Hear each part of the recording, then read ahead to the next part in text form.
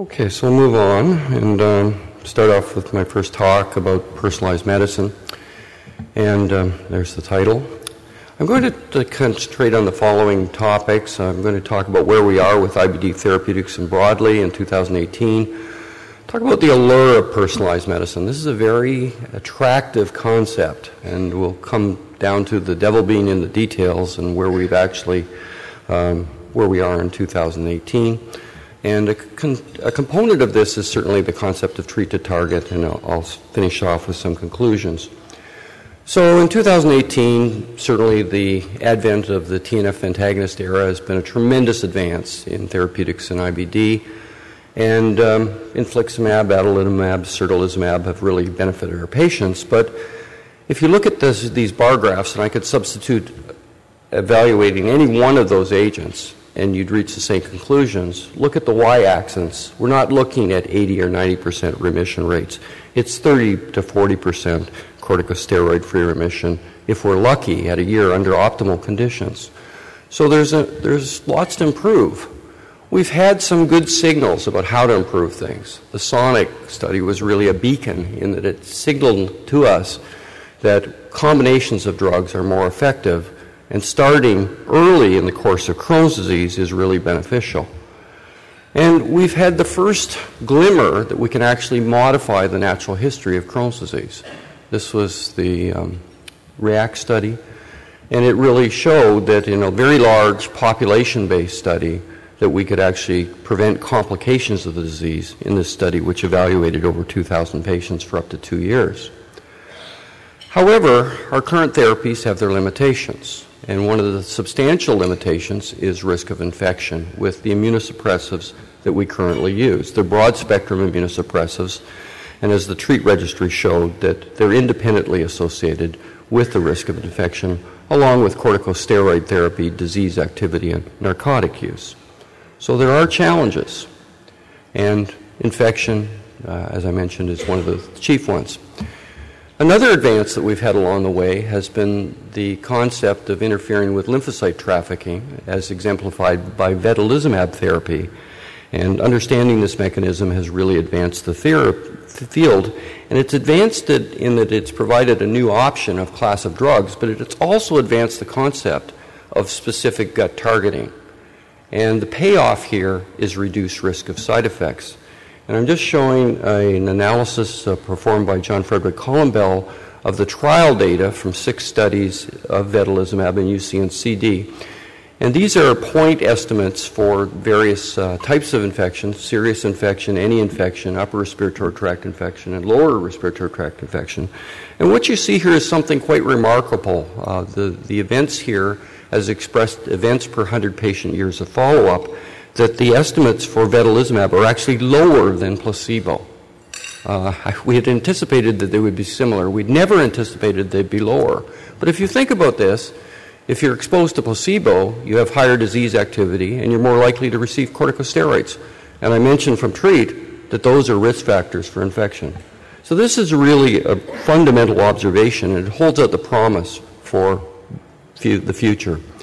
And I don't want to say that everything we're doing is bad.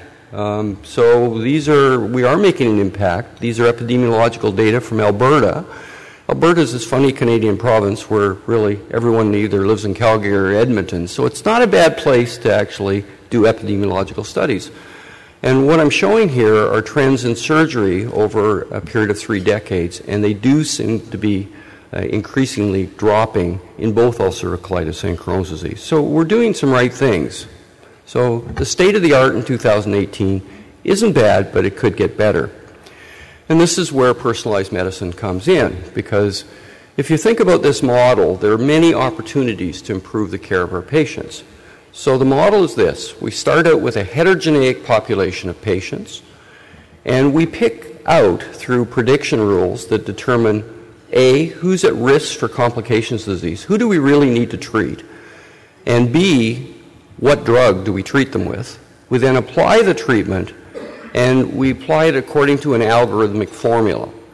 We monitor the patient along the way, so we use techniques like therapeutic drug monitoring, and we treat towards a specific target. And that target probably is not symptoms.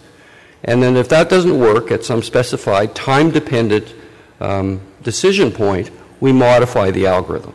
So that's the basic concept. And the concept has been around for a long time, and in oncology it's become standard practice. It's been really delivered there. In IBD, somewhat different. And when I was asked to give this talk, I said, well, wait a minute, I've given this talk before. And what startled me actually was the first time I was asked to give this talk was in 2006 in Huntington Beach, California, and that very idyllic-looking picture up at the top. And I was actually debating Steve Hanauer, and I was to take, as I think I was somewhat typecast, as giving a negative view of personalized medicine as it pertained in 2006 for IBD therapeutics. And I said, well, let's look at how well this fits the model. Do we have a heterogeneous population at risk? Yes, we do. 1 point for Steve. Validated predictors of risk? Probably not. Biomarkers to select treatments? No. Highly effective combination therapy? No. Validated surrogate markers? No. And scientific proof of concept? No. So my overall conclusion was this was not ready for prime time in 2006. So remember this slide, and we'll go through where we are in 2018. So what about the heterogeneous population at risk? Well, as I said, I already conceded that. We have that. And probably the most pragmatic example of that are population data from Olmsted County. So here we see patients who are sick enough in the county to get corticosteroid therapy. And remember that only constitutes about 60% of the patients in the county. There's 40% of them that never see corticosteroid therapy. So they don't need our high-tech intervention. But this is looking at the patients who are sick enough to require symptomatic treatment and what happens to them at a year. Now this slide is always held out as corticosteroids are a tipping point. You have to do something with these patients. But look, if you're an optimist here, and again, I'm typecast as an optimist, obviously, that a third of the patients do okay, even after getting to the stage where they need corticosteroids. So wouldn't it be wonderful if we could actually determine who those patients are? And not to put too fine a point on that, this concept persists in the modern era. And what I'm showing here are the results from the induction phase of the ustekinumab studies in Crohn's disease. And you see the two trials, Unity 1 and Unity 2, and the response to therapy in the two groups. And you can see that in Unity 1, patients who were pre-selected for having failed a TNF antagonist, that the rates of response and remission are much lower than if you have patients who are less treatment exposed.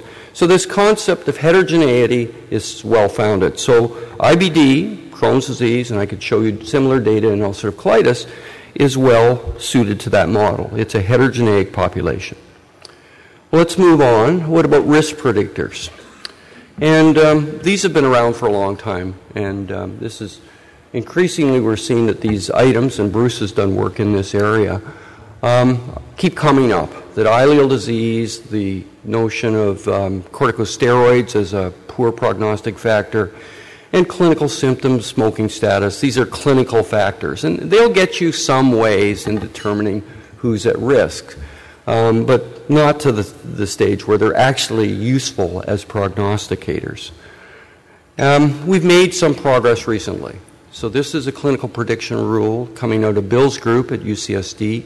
Perrenberg Dulai has recently published this study in gastroenterology where they added some of the classic clinical predictors, so no prior history of bowel surgery, TNF antagonist exposure, the baseline albumin being higher was a good prognostic finding, baseline CRP being higher. And if you took these models in these items in a multivariable model, you could actually prognosticate who would respond to vedolizumab therapy. Now, is this really ready for prime time? You'd like to have higher specificity and sensitivity than in the model. The model, I think, is more a benchmark for the future. And what we really need to do improve on this is actually find the elusive biomarker that's going to improve the model's performance. Is endoscopy that biomarker? Well, certainly it's an important prognostic factor. And this classic study by Mathieu Hellé from Paris showing that if you have deep ulcerations at baseline, you're far more likely to require surgery over a 5-year period. Now, we've really never actually incorporated this into a prognostic model, but certainly endoscopy has potential. And more easily performed biomarkers. We're now seeing a generation of new tests that have prognostic implications. And this is an analysis, a subset analysis, coming out of the etrolizumab development program in ulcerative colitis, where on mucosal biopsy, if you had high expression of alpha E beta 7 in the mucosa, that you were more likely to respond to the monoclonal antibody directed to beta 7. And then another very, I think, promising approach is measurement of oncostatin M in tissue in ulcerative colitis. And this is the reverse biomarker in that it was associated, the high expression of this marker was associated with poor response to TNF antagonists. So this is a glimmer of how we can improve clinical prediction models and ultimately identify the patients that really require therapy. So that's a really important concept, and it's the only way we're going to solve the cost-effectiveness challenge we have. We have to become more efficient in our treatments. Well, highly effective therapy, here I think the news is very bright. We've got a lot of new promising therapies, and we've learned a lot in the last decade. We've learned from the top-down study that early introduction of biologic therapy in distinction to step care is an effective strategy. We've learned from SONIC that combinations of drugs are better than single drugs. And we've learned that we can modify the natural history even with monotherapy, with adalimumab here showing a decrease in hospitalization and surgery rates within 1 year of therapy. And I already mentioned the REACT data showing that we in community practice, early introduction of combined therapy is more effective than usual step care, even in patients who are experienced to treatment with long disease duration. So these are important learnings. And we've got new drugs to actually build upon that. So vedolizumab, ustekinumab, we have not seen early introduction therapy studies. We have not seen combination therapy studies. So things are going to get better in terms of highly effective therapies as a component of the personalized medicine model. Well, let's move to treatment targets. And I don't think you can go to a meeting these days without being subjected to being told that you need to have a treatment target. And I've just listed here the potential treatment targets that are available. Everything ranging from symptoms through biomarkers, endoscopy, cross-sectional imaging, and histopathology. And I'll briefly discuss each of these as it relates to both ulcerative colitis and Crohn's disease. And so if we start at the most common target that you deal with every day in clinical practice, that's clinical symptoms. And in ulcerative colitis, clinical symptoms are a reasonable surrogate for endoscopy and histopathology. Are they ideal? No, of course they're not ideal. We have increasing evidence that treating to an endoscopic target in ulcerative colitis, and these are observational data from the ACT studies, where it's been shown that if you achieve a Mayo Clinic endoscopic subscale of 0 or 1 in distinction to a 3 or 4, you do better over the long term with regard to risk of surgery. And in fact, this is also, but it's observational data. We don't have the definitive study. So endoscopy being potentially a useful treatment target. The preceding slide was to show that in the REACT study, that treating to a symptom-based target was actually an effective strategy. But endoscopy, of course, is more objective, and you're measuring inflammation as opposed to the patient's response to inflammation. And I showed you the LA study that showed that it has prognostic significance. So it would seem to be a reasonable treatment target. Moreover, from the recent biologic therapies that we have, these are the results from probably the best endoscopic study. It's the EXTEND study, showing that if you achieve endoscopic remission after 12 weeks, then actually good things happen over the longer term with regard to hospitalization. So there's indirect observational data to suggest endoscopy is a useful target in Crohn's disease.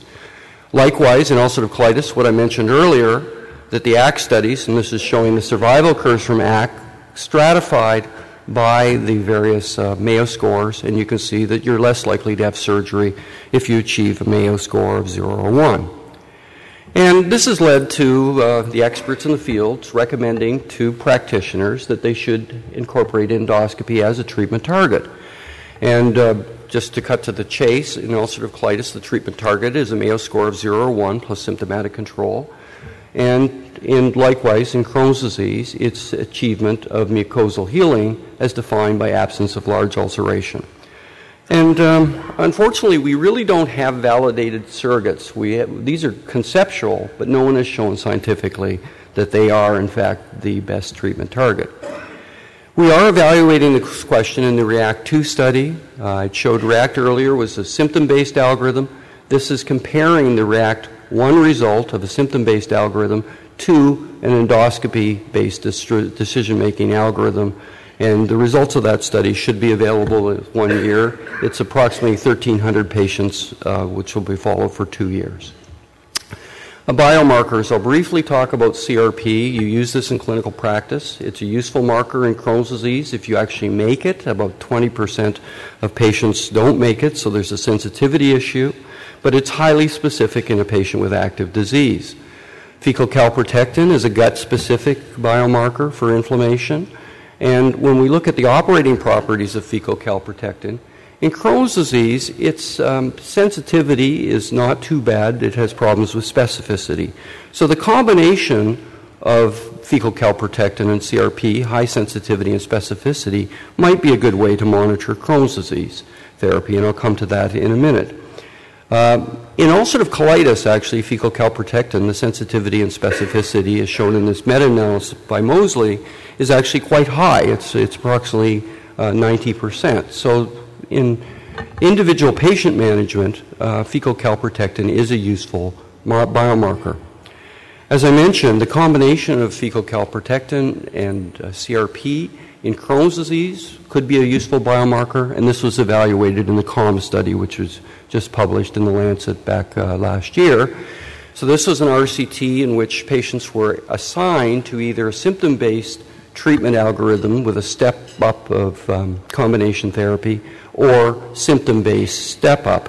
And the endpoint at 48 weeks of therapy was an endoscopic endpoint. And what we see here is that the patients assigned to biomarker-based management as opposed to clinical symptoms actually achieved deep remission more than patients who had usual care. What about ulcerative colitis? And here's where I think things get really interesting and the future is going to change. So we have symptoms. I've already put in an endorsement of symptoms in clinical practice. Bleeding really is a good marker for disease activity, but it's not as good as endoscopy, and histopathology, in fact, might be the ultimate marker. And we see every year 2 or 3 cohort studies that show what this slide shows, that when one looks at prognosis over the longer period of time, if you achieve histopathological remission, you do better than either symptoms or endoscopic remission. I think the regulatory agencies are moving towards recognizing that histopathological remission is the treatment target in ulcerative colitis, and that it will change clinical practice. We now have validated scores. This is the Robarts Histopathological Index and the Nancy Index to measure histopathological disease activity. So that's really what we needed to invoke this. So talking about the pieces, the final piece of treatment according to personalized medicine is implementation of algorithmic care. And I wanted, if you were enjoying your breakfast for most of the meeting and wondering why the slides were messed up and those sorts of things, you only have to take away one message from this talk, really, is that in 2018, step care is alive and well in ulcerative colitis, and that's the way you should be thinking, a progressive approach. But in Crohn's disease, step care is dead, okay? If you're practicing step care for Crohn's disease in 2018, that's passé. We've really moved beyond that. We really need to target the therapy, the high-risk patient, with highly effective therapy early in the course of the disease. So coming back to the question we asked, does it fit the model in 2018 as opposed to 2006? Well, we've made progress. Heterogeneous patient population risk, that's a given. We've made some progress in risk prognostication, and I've showed you the Dulai study. Biomarkers is still a missing element. We don't have validated biomarkers. Highly effective combination therapy, here's where we have made strides. We've got new combinations of drugs that are effective, and we've got a lot of new agents to use in combinations and evaluate further. We don't have a validated surrogate marker, but trials are underway to look at that. Scientific proof of concept, yes, we've actually shown that applying algorithms can change the natural history of the disease. So we have made progress. So in conclusion, where do we need to go? I think it's fairly obvious. We need better biomarkers to identify high-risk patients. We need to figure out the next generation of combination therapies. We have to validate biomarkers to predict response, and we need better efficacy surrogates. And we ultimately will build additional proof of concept studies. So I'll close there. Thank you.